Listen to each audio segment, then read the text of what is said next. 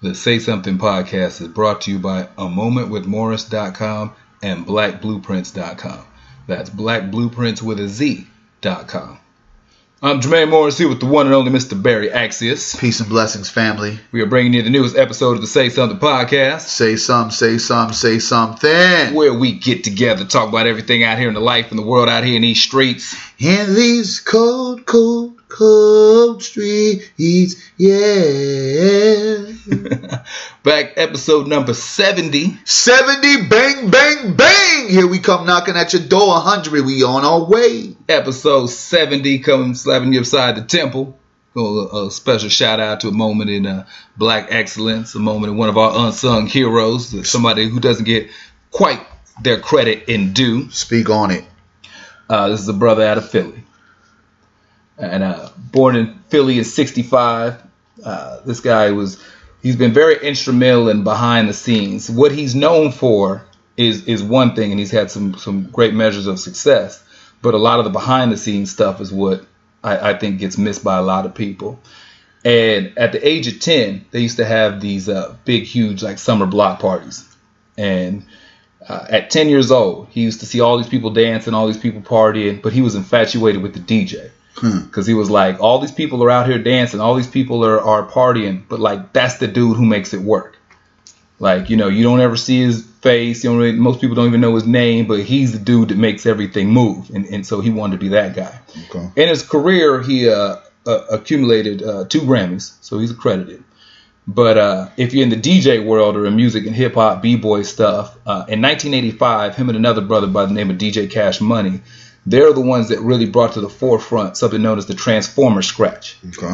You know, if you remember the old cartoon, you know, that sound that they used to make when they went from the robot to the plane or the robot to the car, like that little, you know, that sound effect where you pull back and push forward the record while you mix with the fader, that little, you know, scratching sound, they made that big out of Philly. He opened up a production company, and out of that company, what we refer to now as neo soul, a lot of that artist, those sounds and that influence came out of his camp, came out of his production company. Artists like Jill Scott came through there, Music Soul Child, The Roots, Marsha Ambrosius and Floetry, Jewel, Talib Kweli, Rhyme Fest. Like a lot of people of that Philadelphia sound, which spawned, you know, the Maxwells and the Erykah Badu, that era, all came through his production company, A Touch of Jazz. There's a dude who most people know him from his famous Friend and the partner who he did a lot of work for. But just a little shout out and a little love one time to Jeffrey Allen Towns, a.k.a. DJ Jazzy Jeff. Yeah. DJ Jazzy Jeff, whose nephew, what is Jaden Smith? Wilson. Yeah. Came out. He was talking. I don't even put when Jaden Smith said something. I don't even. That's the dude who wore the white Batman suit to the wedding. Listen, man. I don't know what's going on. To each his own. Love what you love. Love what you do. But I don't know. Like everything. Does it have to be displayed on some kind of social media platform? You don't even know what's reality from what's real, from what's fake. You know, he's now proclaiming, you know, Tyler the Creator's his boyfriend. I don't know if it's like boyfriend meaning best friend or boyfriend meaning boyfriend. Yeah, with Jaden, you don't really get the, like, he a different kind of cat. I've seen some of the things he's done where he's really, like, deep and profound. Yeah. And then sometimes you're just, like, he out there in the weeds. Yeah. But, like I said, for Jeff, he doesn't get a lot of the credit for a lot of the stuff he's done musically. Yeah. And I know a lot of us, we hold on to that neo soul era, and he never gets brought up. Not at all.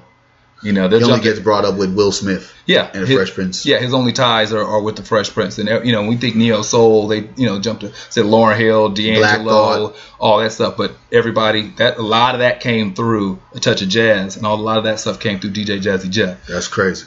You know.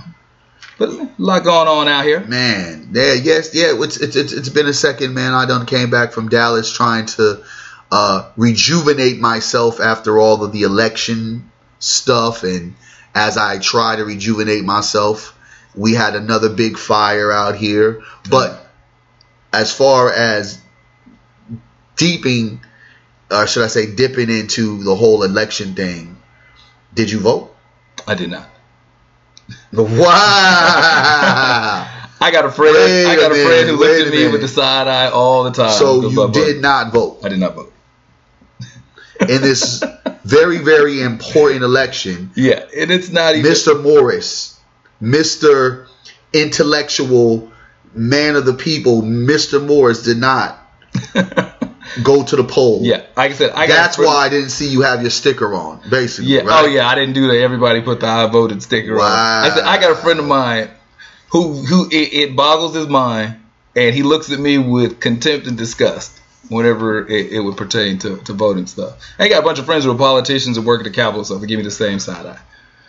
But I mean, it's for all that I've got unfortunately through the whole voting process of things that I was trying to push because voting to me, and I keep on explaining to folks, I'm not a Democrat, I'm not a Republican, nor do I believe any black person should be a Democrat or a Republican, because those parties do nothing for us. But voting is a part of the process, but also voting is strategic, it's strategy, as well as looking at voting, it's a business move. Yeah. Of course, propositions and measures.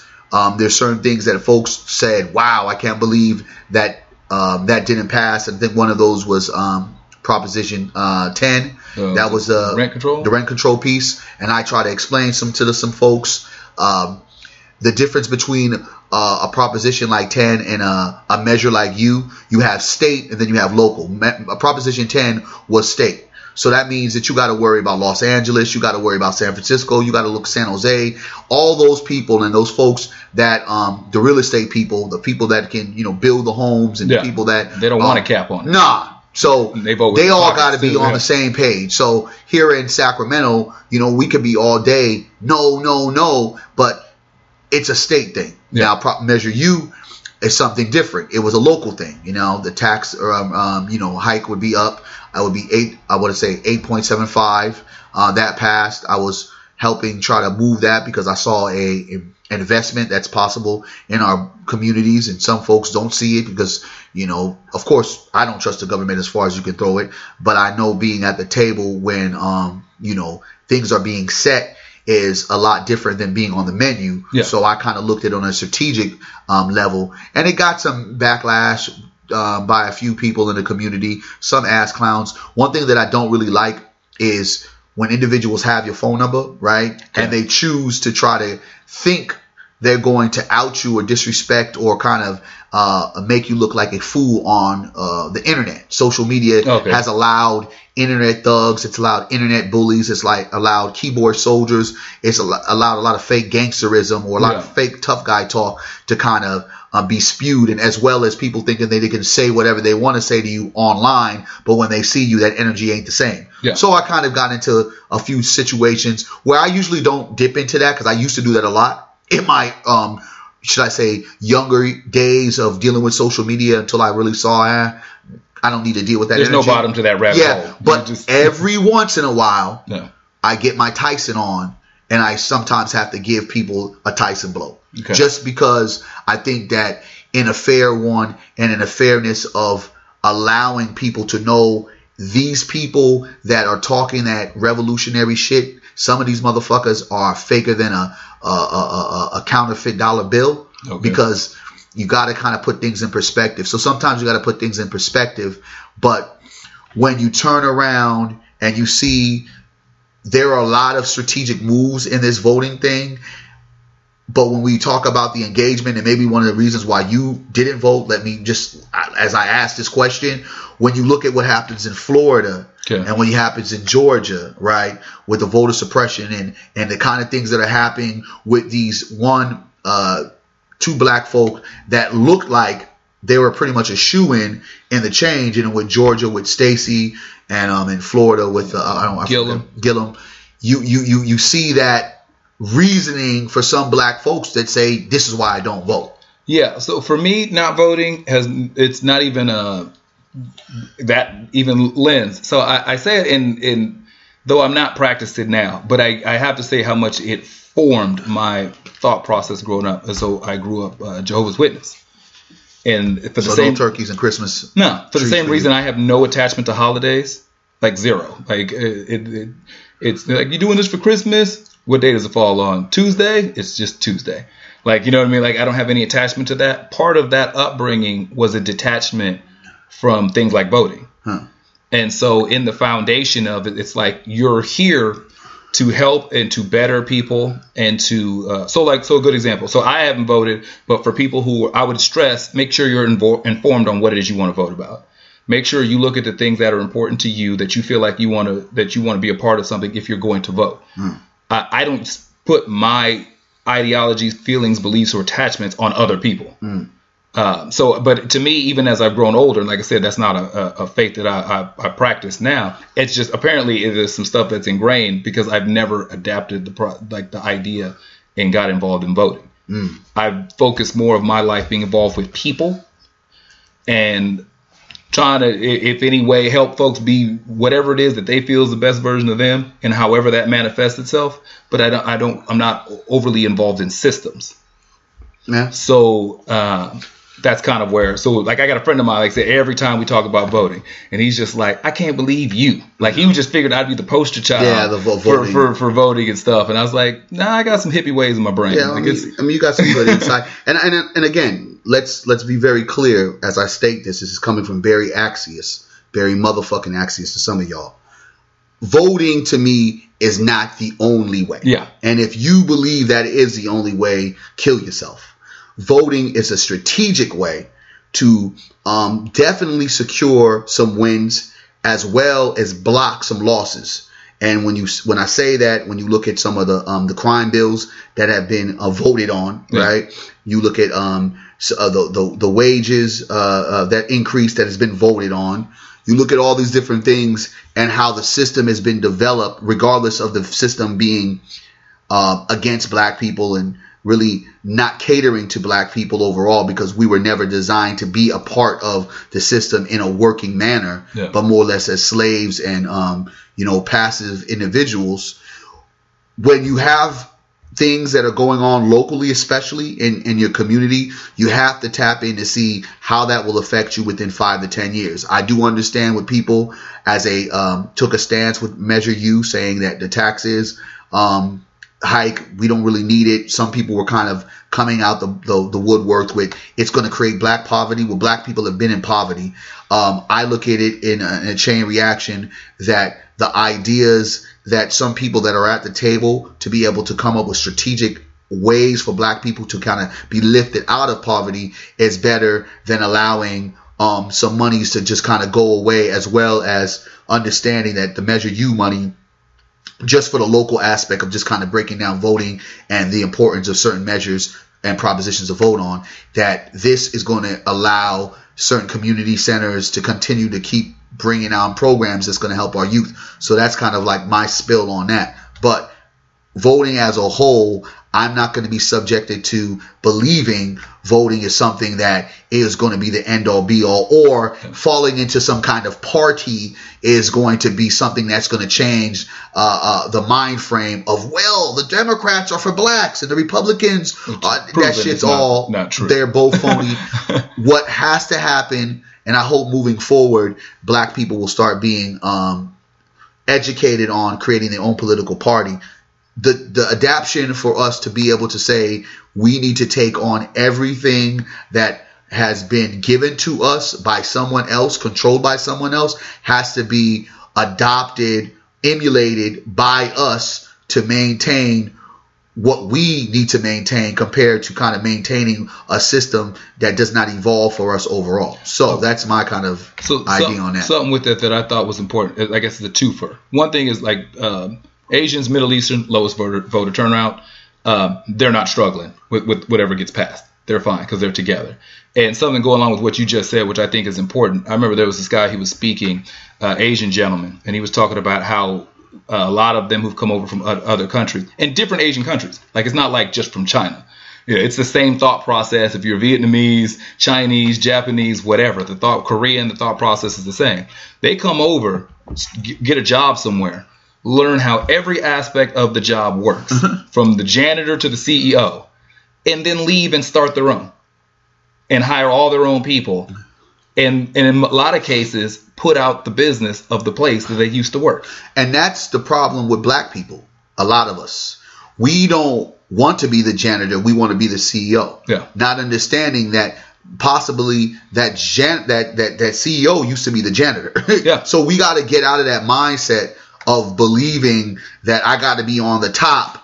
And that's the only way. Before I go from the bottom, working my way up to the top. And however we make it, however we shift it, however we break it down, I'm clearly saying be a part of the process in voting. I do get it. What's happening in Florida, I guess they had a recount, but it still didn't go the way. Yeah, because it came down to, the wire. Yeah. And then you got things in Georgia where they're arresting people right now in their I want to say in the governor's office. Yeah, they were having a special hearing, and the sister, I can't place her name, who they were having a special hearing. She was out because they were at recess. Yeah. And at the same time, the police were telling everybody to clear the floors and leave. And she's a senator there. And she got arrested. And she got arrested because she was still there when they were trying to get people cleared. And so the voting suppression that's going on, like in Georgia, I get it. It's real. But that also lets you understand that if our vote wasn't important, they wouldn't be doing the things that they've been doing in Florida, in Georgia. I don't know how the hell Ted Cruz got one in Texas, but it's all these different things that I know it discourages folks. But if you're not going to vote, then you got to build. Yeah. If you're not going to build, then you got to support someone that is building. Yeah. I'm a firm, like I said, so my life, I hear the you need to vote. And I'm a firm believer in that. There's a lot of people who say, well, if you don't vote, you don't have a right to complain. Or if you don't, well, first off, I'm not a huge proponent of complaining anyway. But I do think that you can get out there and that's not even just for campaigning for me or my thought process, but you can get out there and get a lot done, even if you're not voting, even if you were a felon and lost your ability to vote. The same way that if you're not from here and you don't have the ability to vote, you can still do a lot of work in your community, a lot of work in your area with your family, with the people around you, business building, economics. There's a whole, like you said, voting is not the only way. It's not the only way. So, my sister, Mama Ro, we did a whole Black Vote, What's in It for Us. We did a 3-part series. I caught part of that. Thank you. Hopefully you enjoyed it. And we're going to have our third part of the final part of that series. And we're going to have a real engaging conversation with some young voters, some older voters, some people that are part of the political process, and some people that are on the outside looking in and just kind of getting in. So shouts out to Mama Ro and her platform, Earth Mama Healing. Just a dope platform. Just kind of. I did her show for 4 hours that night. We had a 4-hour conversation. We set a record, as longest broadcast she's ever done on that show. We sat down. I'm probably sure, especially with you. I told her I can talk. We as the fans know that. So that's a kind of like one of those points or degrees that we just have to kind of figure out. If we're not going to vote, then we got to build. If you're not going to build, you got to support. If you're not going to support, then there's nothing really else you can do, because supporting, I was going to say you're going to buy. Well, buying is supporting. So we have to figure out a way to figure out what do Black people want to do to get us all on a kind of a page where it's making sense, right? It's making sense. It's okay. Well, I don't know how to be the builder, nor do I know how to make and create a business, but I can support that. Yeah. We have to be able to start squaring this thing out, because if we continue to sit around waiting for Jesus to come to save our lives, or just waiting for white people to wake up one morning and say, you know what, we're just going to just start treating them better, treat y'all better, and everybody is equal. Enough is enough. If you are paying attention, to America and Trumpism that has opened up or re-engaged racism that has just been kind of surfacing and sleeping through the night, and it's kind of reopened and reignited it, but has never, clearly, let me tell you, has never ever left the pulse of America. Yeah. If it's not now the time to kind of get something going, I don't know when. Yeah, because I think that it's important that we pay attention to, what our piece of this is and what we need to be doing. And a lot of that comes into the information we take in, the sources that we go to, what we think is important, and the kind of actions and behaviors that we exhibit while we're out here. And it's always important to try to do the right thing and build and support and to build up the community. But there are some individuals out here who are not doing what they need to do. Man. And that brings us to Brother Barry's segment. God damn it, man. I do apologize for the last time we didn't have the Silly Negroes of the week, Silly Negro of the day.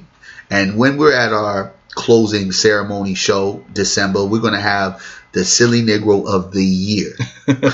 Trust me, there's plenty of Negroes that's going to meet that achievement, but we're gonna have to break it down to probably just one. But Silly Negro of the week, it's unfortunate. It is Bay Area rap artist, a former colleague of mine when I was in the hip hop game, Messy Marv. Okay. Messy Marv had some great hits, Playing With My Nose. I hate to say that, but that was one of the hits. Was one of those rap artists in the Bay Area that really took over the scene. Was really on a Mac Dre E40 level until he got caught up, played with his nose a little bit too much and went to prison, caught a few bad ones, got jumped in Reno or something like that. So there's a lot of different things that happened with Messy Marv, but Messy Marv has been known for his lyricism as well as his gangster bravado. But here's the thing. Messy Marv has always been a little bit of an edgy rapper, right? And at the same time as Messy Marv, as I've said, Playing With My Nose, he's probably dibbled and dabbled with a few extra drugs that we would probably say, you might need to chill out. Well, Messy Marv is now engulfed in this big feud with Jay Diggs, another rapper in the Bay Area, Vallejo. Thiz Entertainment, for those who don't know, used to be signed with Mac Dre, RIP to the Cuddy. And Messy Marv, in this social media beef with Jay Diggs, decided to go on live and go to Jay Diggs' hood. Now, he didn't go to Jay Diggs' hood on some, can we talk, let's square up. Yeah. But he went to Jay Diggs' hood to lay some shit down. And what he did was go on live, showed the AR, him and his co-defendant or Cody or guy that he was running with, showed the burners, literally on live. I'm watching like this dude is not driving, talking crazy, showing guns. Yeah. I'm smelling indictment. And what he does is he pulls up in Jay Diggs' hood. Of course, Jay Diggs was on vacation. He was somewhere in Hawaii, and I'm sure that Messy Marv knew this. And he pulls up where there were kids and women and maybe one or two guys. So he pulled up with an AR-15 talking about where Jay Diggs is at. He didn't shoot, but you hear his guy, his Cody, saying, do you want me to let one off? And thank God that didn't happen. Yeah. But there were women and kids where he pulled out. And this whole thing is being recorded. And then afterwards, he's basically talking about it with so much venom and so much animosity, but so much stupidity about exactly where he went, what he had, what he did, and everything under the sun. Rap artists from the Fillmore area of where he claims he's from, like JT the Bigger Figures, has denounced it. Of course, Jay Diggs is in Hawaii. The feds are probably watching. Messy Marv, also let me include, just got out of prison. Don't know if he's on parole. He's on his way back. Yeah. And just the stupidity and ignorance of grown men. These guys are not teenagers. They're close to their 40s. And he probably got to be 50 now. Maybe even close to that. I would say late 40s. But they're not young spring chickens, and they're not teenagers. And what they're doing is they're trying to create this kind of bravado to get likes, to get the shares, and to impress young teenagers or young gangsters online like they still got it. And to me, that's the most ignorant, most stupid, most arrogant thing you could ever want to do in this day of social media where we know the feds. And when we talk about feds and we talk about people snitching, where more people are snitching on themselves by giving up all the evidence because they want to live this reality TV show on social media because they want to show people how hard and how gangster they are. because of this, because of the ignorance, because of the foolishness, and not only because of that, because this dude pulled out with women and kids. Yeah. And if he's in Vallejo, there's a whole lot of places you can jump out the car where there's no women and children. There's a bunch of dudes if you really want to press them. Listen, women and kids. You're pressing women and kids. And you knew this guy was in Hawaii. And you did it all on live.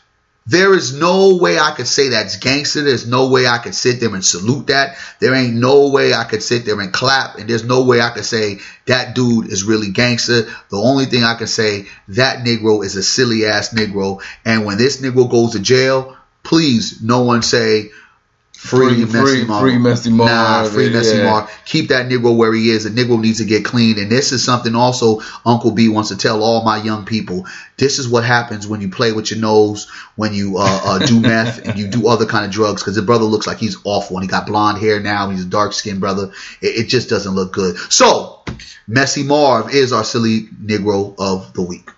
He's living up to his name. Brother. if you saw the kind of ignorance, like I'm literally like, this dude got to be a little bit more game tight. I think that's what kind of scares me, because some of these people, I've been around some of these guys, right? Yeah. And as you mature, you're thinking that they're going to mature, and you know they have to kind of live up to some kind of gangster, gangster kind of persona. They clock in. Yeah, they have to the gangster persona, because that's what they're not rapping love songs. Yeah. They're rapping about the same stuff that, shoot, I used to be involved with 10 years ago. So I get it. But in this day and age of social media, when all the freaking feds, the police, all they do is like, oh, look at here. They look at it all day long. They got people that's what they do for a living. Yeah, if you're not familiar, there is it's not even the point of a task force. It is an actual department whose job is do every branch of law enforcement, through your local police department, FBI, CIA, every branch you can think of, who checks social media. And if you're not quite sure, so here's the thing. If you think those cute little dog filters that you use on Snapchat and all the different face exchanging, every time you press your face, it shows the little circle around your face to sync up for the apps, for the filters. And that's facial recognition software. Listen. And so every of your apps, all your apps where you take pictures and selfies, all have facial recognition software. That's why on your Facebook, you'll get a notification that says you want to be tagged in this, or it will tell you who's in the picture, because the software recognizes who's already in the picture. And then with your cell phone, you're pinging your GPS. So you've already identified you, whoever is with you, where you were at, time lapse to everywhere you went to. Like, is internet this social media snitching? You're telling on yourself. Yeah, and then that's the thing about it. So I don't want to hear when he comes on talking about I got set up, Negroes is snitching, because that's what they always do. You're snitching on yourself, homie. Yeah. And for grown ass men to behave like that, I can't condone like that behavior. It's like let's be gentlemen. Let's be businessmen. Let's grow out of that idea and that persona, man. It's not giving the youngsters who's looking up to y'all, like, man, it's not giving them anything to reach when they get older. What, you want them to do the same exact thing? That's the shit that's crazy to me. Okay, because that off of that point there, and something that our young people, when they look up to the men in the community and they see, so this is what it is. Like, this is what I'm supposed to grow up to be. I'm supposed to be like you. Yeah. You know, and be all like I would. You are me, just 20-something years older. Yep. Like, you in no better position. No. You just me, 20-something years older. And this and just to clear, and the reason why it's like real crucial that it's an artist like this, because he's very popular and he's very influential. Like, there was one particular time, like that dude, before he kind of really just started losing himself with the drugs and all these other different things and kind of different beefs that he was having, like, he was as influential as like a Mac Dre, as an E40 in this Bay Area, and even national. He was getting recognized. So when you see that, you're like, oh man, not a good look. Yeah, because we have to watch, like, the imagery is already hard for what our young men look up to, for what they think this world is waiting for them. They see all the time, they see that they are the picture of crime. They see that they are the face of drug dealing, that they're the face of all things bad in America. And so when they see somebody who's, quote unquote, made it, still perpetuating that negative stuff, it makes it hard. And we've got cases where we've got, brothers out here who are doing the right thing. And you got cases where they weren't, let's just, before we say doing the right thing, weren't doing the wrong thing. Nah. And bad things happening. You got 12-year-olds playing in the park, just getting shot in the middle of the day for no reason. You got people who are in possession of a firearm in a carry state with all the proper paperwork, losing their life. You got a brother who risked his life and saved the lives of others. Moment for was Brother Jamel Roberson, the security guard who was doing his job above and beyond. Saved the lives, just coming off the heels of that mass shooter that they had. It took the lives of all those people. He's working, bar club security, and a guy gets escorted out, comes back with a gun, opens fire. This brother detains him, holds him for the police to come. And as soon as the police show up, even with the crowd yelling, this dude's security opened fire and killed him. And when things like that happen, this is what our young people look at. And they're like, this dude was doing the right thing, and this happened to him. Yeah. Like, they really need to see models of possibility where it works. They really need to see brothers who are doing what they're supposed to do, reaching out, communicating, building and growing in the community. Every woman can't be a bee and a hoe all day, every day. Yeah. The only way to get it can't be through illegal stuff, because there are so many negative influences and then positive actions that still lead to negative results.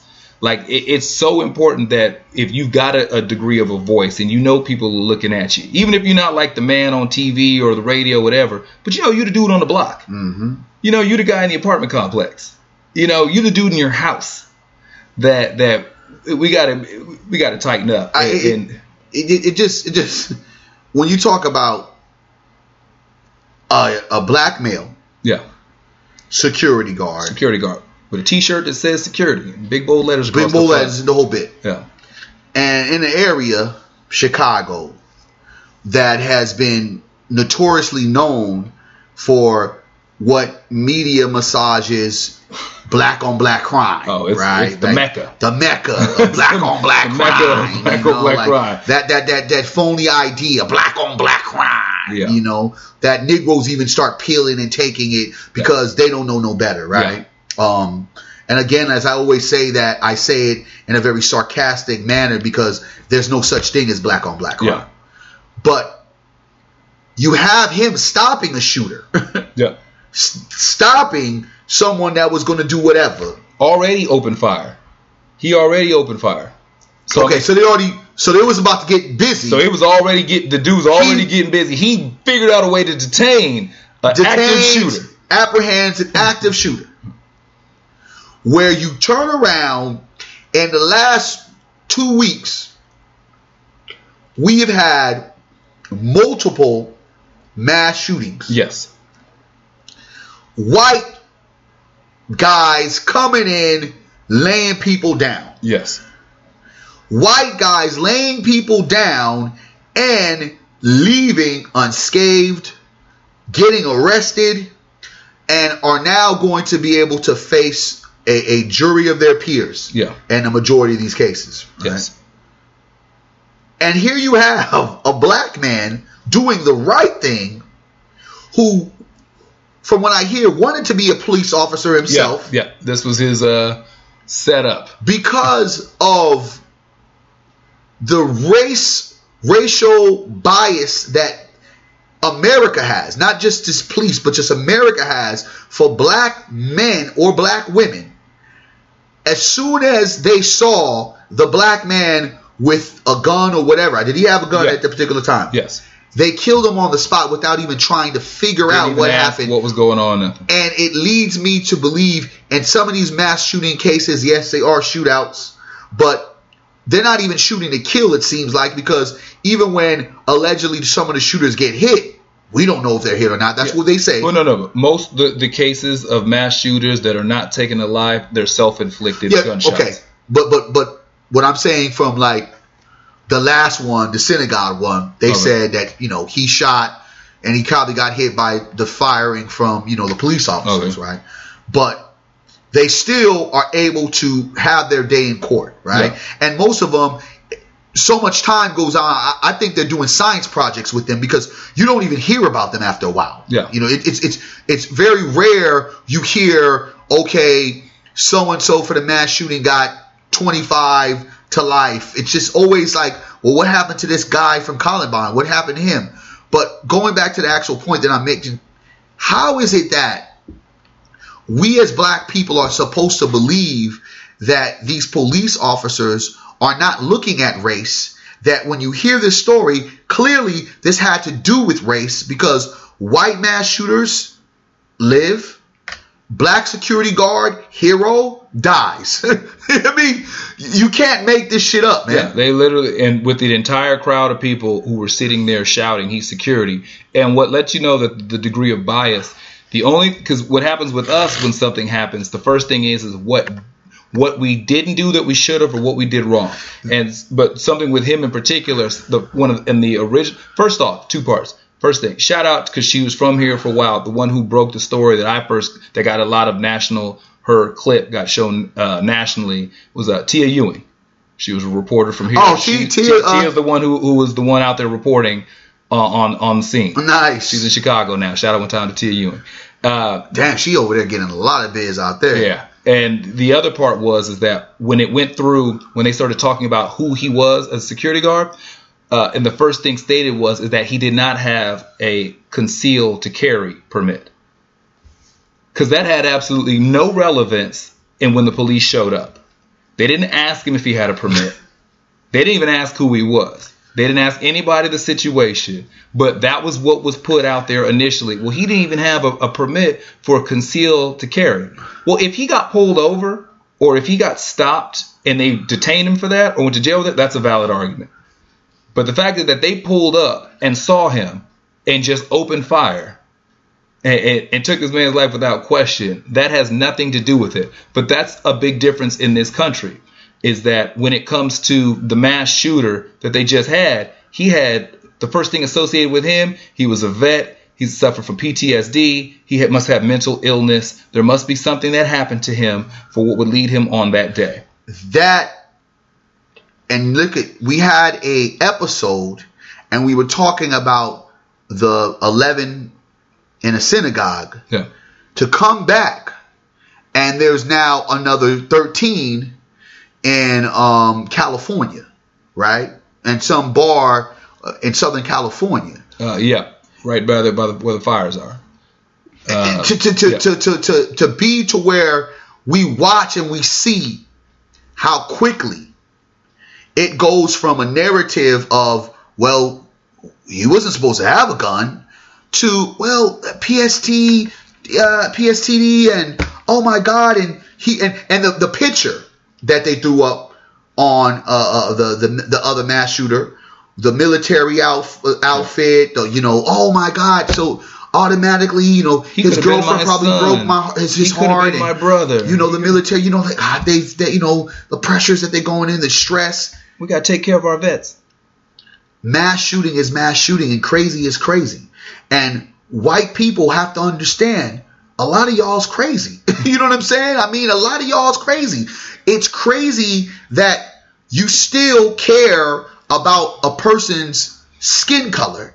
It's crazy that you still care about someone's language. It's crazy that you still act as if black people are scary or Muslim people are terrorists. It's still crazy how you believe that you founded this country. It's crazy how you believe you're superior. It's crazy how you think there's no such thing as racism in America. It's actually crazy for you to tell us that race does not matter. And in all these cases, in this situation, we just had a whole bunch of mass shootings the last show. Come back, here's another mass shooting. And the way you look at both situations, the media depicts it this way. He's military, he was suffering from these conditions, and the media depicts it this way. Well, he didn't have, he wasn't supposed to have a gun, but so it's his fault. So we're looking at all these different angles, and the last part of this all is the police continue, whether they get someone thrown in prison because they just had one of their own go to prison for the shooting of the young teen in Chicago. In the back? In the back. Yeah. They just had that. It still shows that there still needs to be some real repercussions and accountability for officers that act without wit and kind of use excessive force in these kind of ways, because I guess they didn't get the memo. They saw, they seen, they killed, and what they saw, seen, and killed is a target that they're being told to see and kill, and that's a black man or black woman. And also, I think, because where a lot of people, whenever you hear the phrase of white privilege or you hear of racism, there's a lot of people who, their natural go-to is they picture the Ku Klux Klan and they picture, I have to hate somebody. Something as simple as when you see him dressed in the shooter in his military garb, he looks like me. No, I'm saying like, and for the culture, it's like they look at him. That looks like my brother. That could have been my son. That could have been my cousin. He looks like my husband.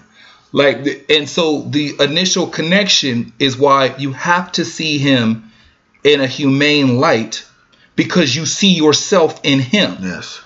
So to sit there and say this person is just inherently evil or inherently wrong or just corrupt and still see your son in him, and still see your husband in him, that type of connection that's what F's people up.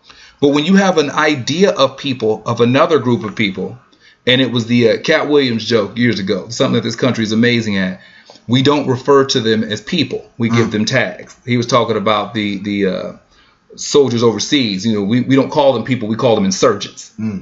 If you sat there and said, 272 men, women, and children were bombed at 3:00 this afternoon by U.S. fighter pilots, you may feel a certain kind of way.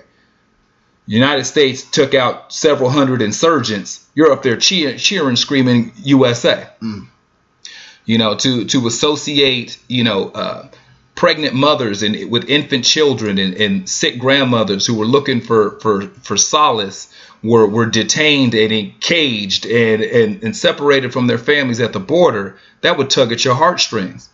But to say that we detained and corralled these illegals coming in, yeah, that's Border Patrol. That's protecting America. That's what we're supposed to do.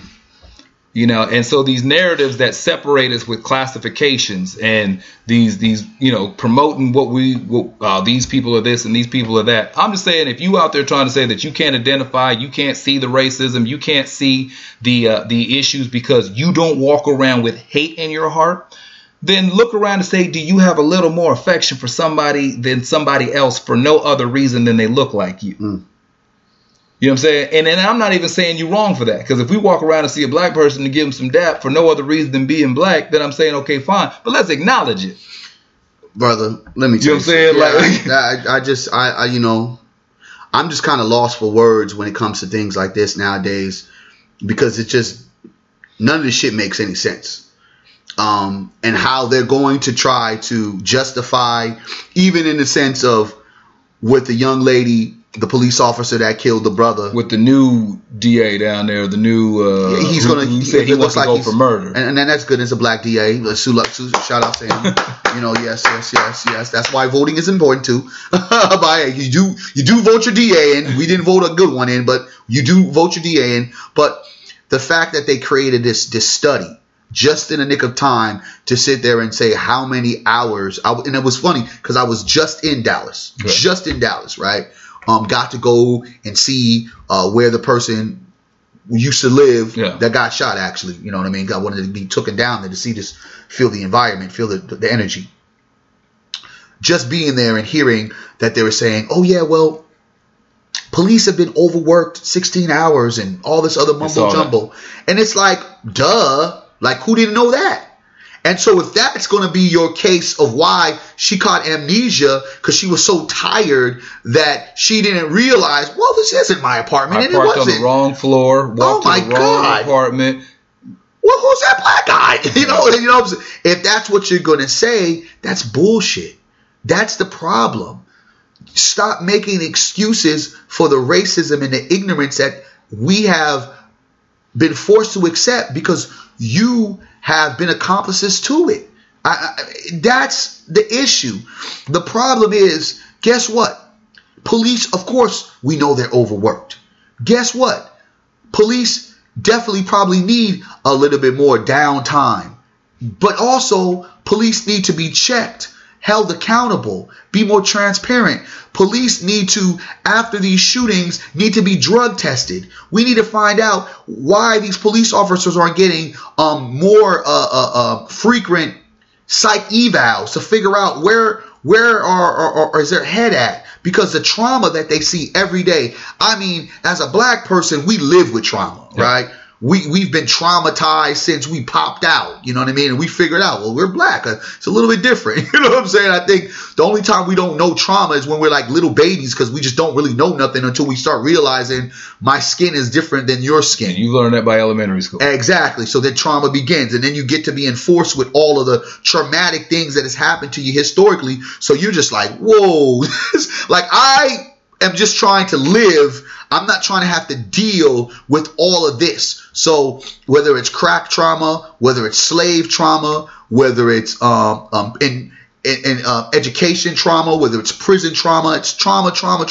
Whether it's generational trauma, whether it's family trauma, community trauma, it's like we're surrounded by it. So when we try to pretend that these race soldiers can do their job without having the proper methods to make sure that, one, those police officers are fit and okay to serve the public without checking, getting them psych evals, doing some random drug tests to see, because we're just going to sit there and pretend like, oh, these police officers, you know, they know they're on duty. They're not shooting up some liquor or smoking a blunt every blue moon. I mean, you're on a 16-hour shift. If you're on a 16-hour shift, I don't care what business, what job you have. Yeah. If there's things that you're addicted to, you're going to figure out a way in that 16 hours to get to do what you need to do. Yeah. You're just not going to go cold turkey within 16 hours. Yeah. So if you're a pill popper, you're going to figure out you're going to pop a pill. If you're a weed head, you're going to figure out how I'm going to go ahead and puff on a little bit of something. If you're a drinker, it's no problem to get a little bit of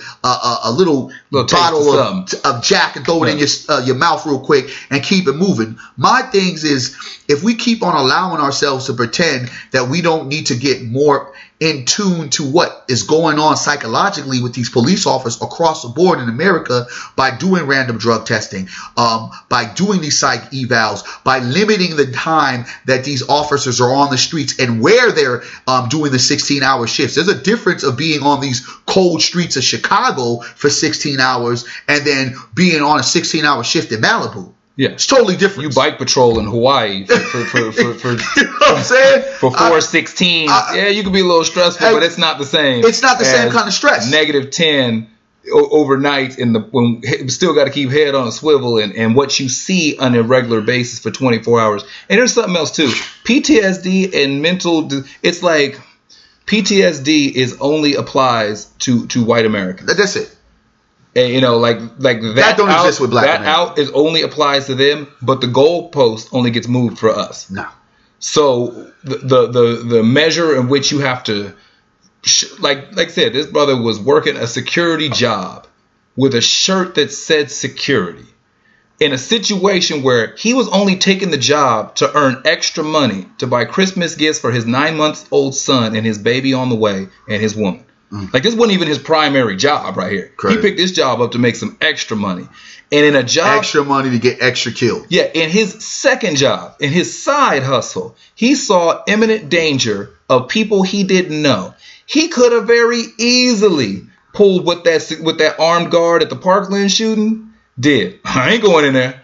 He could have very easily did what a lot of folks... What was it, the sheriff at that other shooting? He said, I'm waiting for backup. He could have very easily did what I'm sure a bunch of them other employees who were working that night did, hid in the bathroom, ducked behind a bar, or he was outside. He could have just bounced. But he went back in there to save people he didn't know for a part-time job. And the first thing that they wanted to address is he was wrong. If he he didn't have the permit, so he shouldn't have had the gun. And if he didn't have the gun, the cop would have shot. That's the line of thinking when it pertains to us. mass shooter walks into a busy nightclub and opens fire on complete strangers, and we got to talk about all the ways that the world did him wrong and all the ways that brought him to that point, because no rational, sane human being could do that, and he just must have fallen victim to the things and the trauma he had seen in his life, and we need to be understanding of him. Like, those narratives literally mean the difference between life and death in America. The narrative that black people face is that we have to, at all costs, make sure we have a reasoning for everything we do. Everything we do, everything we say, and white people are just kind of protected by their privilege, and that the system works for them and it works against us. And it's designed to keep them empowered, and it's designed to keep them safe. Just shaky, man. It's just real shaky. Doesn't look good, but Tamir Rice didn't look good. 6 seconds. You know what I'm saying? 6 seconds on Eric Gardner didn't look good. I just think that the more and more time you hear about these things, the way it happens is like, huh? So you're saying that he had a security outfit and he apprehended a shooter, and they didn't shoot the shooter, but they shot the security guard? Yeah. He was big black dude with a gun. He got to be a criminal. He was how old? And he 26. Had a toy gun, and he got shot. I'm just going into this. It's kind of like the ideas. She was a black woman that was called the police to help, but she got shot. He knocked on the door to get some help because he crashed his car, and he got killed because he was asking for help. It doesn't make any clear sense to a rational mind, and I hold all parties responsible as far as law enforcement, the system that we live in, because if it was a strong stance and it was some real accountability and transparency through the board of law enforcement, and as well as strict policies that prevent these kind of things, that if you do A, B, and C, you will be kicked off the force. You will be suspended without pay. Not okay, suspended with pay. Then we'll come bring you back, and then we'll figure out. And for 2 years, we got to just kind of lay low, bring you over here, and job well done. Or worse off, we got to let you go here, but we got the plug in this other county for you. Exactly. Just lay low for about a year. We'll get you back for 6 months or so. Reapply over here. I'll write a letter for you. Exactly. I know it was BS, man. We just got to politics. We got to let you go. But I'm gonna send you over here to the homie at this district. Yeah, you protect who you have to protect, and the people aren't protected, and the black people aren't protected. So this shit is just crazy, man. It's just it's another person that didn't have to die. It's another family that got to pick up the pieces.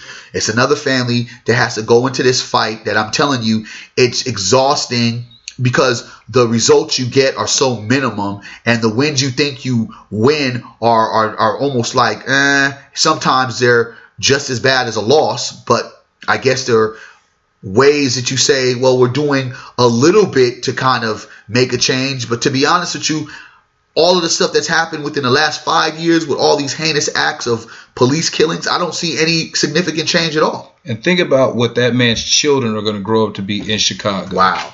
9-month-old and another one on the way, who are going to grow up in an environment where their daddy did the right thing and was killed by the police. What do you think they're going to think of the police when they grow up? What do you think that they're going to see the police as someone to call to help? Do you think that they're going to see, what element do you think they're going to gravitate to when they think about who to lean on and who is the support structure? Their mom. Yeah. She's a young woman with a baby and another one on the way. And then the thing about it is also, when we look at this, now you're really going to tell me that, again, all these black on black shootings is all the gangsters shooting each other? No. You know what I'm saying? Like, because if you're that quick to pull out your ratchet on a guy that's supposed to be on your team. Yeah. You know that theory of me believing that black people are just killing each other. We throw that shit out the window. Yeah, we got it. That's for another show. That's definitely we got for a lot of other reports because that show some other information. This is some other type shit. And you know what's so funny about this season, the season of the holiday season, which I don't deal with. I may do some things in the community just because giving back does matter. Yeah. Our philosophy is that, as of course we're going to be doing our Thanksgiving our giving back drive where we go out, feed the people and go ahead and give them some toiletries and things of that nature to keep them right, blankets, whatever. What the fine definition of hypocrisy comes when you have these police officers that will now be giving out turkeys, these police officers that now will be giving out bikes, these police officers that will now be in these communities spreading joy and spreading the Christmas cheer and the Thanksgiving drives that they'll be at. You'll have them now here in this place where they're the givers when necessarily they're the takers of life. So they're going to give you joy, but in the same sense, they've taken your joy all throughout the year. But this next 2 months, they're going to be like, oh, we're the good guys. I hate that shit, yo. Hey, Nino Brown handed out turkeys. Yeah, there you go. And when we talk about, this time of year and stuff going on, something news and noteworthy in the Sacramento area to address. Yes. If you're out here in the Sacramento area and you are one who's going to go out there and get your holiday shopping on, it's a good opportunity to do a twofer to not only get the shopping that you want after Thanksgiving, Black Friday sales start, but also to support a lot of the local black businesses of the Sacramento area. The Shop Black Friday Sacramento, it's November 23rd from 10 a.m. to 6 p.m. at 2251 Florin Road in Sacramento, California, 95823. That's 2251 Florin Road in Sacramento. At the Sojourner Truth Museum out here in Sacramento. By the time this podcast comes out, you'll still have some good time to prepare for this day. It's from 10 a.m. to 6 p.m. Hundreds of local black businesses across the board. So if you're gonna go out and get your, go to the big box stores, or go to the malls and do all that, come on through. Now, it would be great if you did all your shopping if you're gonna shop there. But if you can buy a few things, come on through. You gotta support. You gotta buy black, build black, support black. So make sure you come out to the Shop Black Friday Sacramento, November 23rd here in Sacramento. Yes, and me and my colleagues, Dana and Aisha. We're we are building the Black Friday Coalition. We decided to kind of make sure that we are going to respond the way we're supposed to respond and responding by giving people an avenue to bake some money, black economics, and also giving our people, the information to say, hey, y'all want some alternatives? Here's the alternatives. Come over here. Like, these are the type of things that I have to do in my community. I just have to kind of set the bar. Me and the homegirls, we're putting it together. Shouts out to all the folks that have kind of weighed in on it, and to the vendors. Come out and support. It's going to be a beautiful thing. It's our first annual one. We plan on doing this for every Black Friday, since we can't stop them from going to Black Friday. We can't stop them. We can't boycott. We can't do that. Yeah. Here's what we're going to do. Create the alternative. Yeah. That's my whole thing. Create the alternative. Because these things are necessary when we look at what's going on in the community, our families, our economic situation. Whether it be, like I said, voting is not the only way to get out there, to build, to get out and support, to be there for one another. The seasons have changed and it's getting cold outside. It's not only getting cold, man. It's the air is crazy. Yeah, and if you with that too, it's getting cold outside, and we got to make sure that we are taking care of ourselves and our loved ones. And speaking of which, shout out to all the folks out there who are going through it, through all the multiple fires out here in California. The town of Paradise no longer exists. I don't know if I want to give a shout out to everybody. I mean, I feel bad, but I think some of those places that are going up in smoke probably need to go up in smoke. Well, I'm just saying that's gone. But there have been people who have been drastically affected who didn't even live in that town. Yeah, I mean, and then the fires. That might be controversial over how I say it, but I think sometimes, bad things happen to bad people at times. True, as well. But still, for all the thousands of people who've been affected, because we're being affected right now. Because the smoke is all over the place. So so if you're in the area and you've had these smoke problems, make sure that you're not outside doing too much. To all the people in Southern California, the Malibu fires. all the people who lost their homes and the lives lost. Call down Kanye there. and Kim. Make sure they're all right. No, because they called a private, firefighter team to help save their homes. Hey, making money makes a difference. But that's the thing about it, I can't understand. Even in a sense of tragedy, that's why I'm like just baffled by this whole thing. Like, how the hell are you going to be able to get your private firefighters to save y'all asses and everyone else's shit burn up? It happens. That shit crazy, man. All the folks at the San Bernardino fires that just have started up as well. And I think these fires is all set up too. And I don't appreciate Jerry Brown for now having to put us on the charge, because now he's going to charge. We're going to get charged more for PG&E to help the settlements. I'm not into that, but it is what it is, I guess. I'm just being honest, man. No, I get it. There's a lot going on out here. We choking out here. We can't walk out. We had to force these people to close the schools down. They wanted to go ahead and put the colleges were shut down. The elementary schools were. And you know why? Yeah. Follow the money. Yeah, and also it makes a big difference too. Those college professors, a lot of them said, "I'm just not coming to work." I mean, that's a good thing. They reached a point in their career, in their pocketbook, where they was like, "Nah, son." Meanwhile, the struggling teachers at the elementary school, the junior high, was like, "I got to get this paper." And thinking about that too, there's a lot of as we get ready to close, taking that in consideration. I said we go into this season, everybody says it's a season of giving, and we think about this is for whatever reason folks decide they want to spend 2 months to come together out the year. But those people out there affected by smoke and fire whose businesses are closed, you just lose out that day. Damn. So there's a lot of people who homes maybe didn't burn, but their job is closed for the week, and that's not paid time off. That's just make it happen, make it work. There are things that people are going through. If you've got a certain sector of the population that we always want to jump to saying, he must have been going through this, he must have been going through that. Well, let's just say everybody's going through something. And keep that in mind when you deal with people in this life, regardless of the calendar day. And that shouldn't just be something that happens in the cold winter months. It's great if you give that dude a sandwich in December, but don't tell him to go to hell in July. You know what I'm saying? Like, just look out for each other a little bit. And get involved, get yourself active, support your community, support your people, and get out there and not only do something, but definitely make sure you say something. Say something, family. Say something. I'm Jermaine Morris here with Barry Axius. Where can folks keep up with you? Barry Axius Facebook, Barry Axius Twitter, and Instagram at Team Void. I am Jermaine Morris on Facebook. Every other social media platform is at J Morris CEO. It's been Say Something Podcast.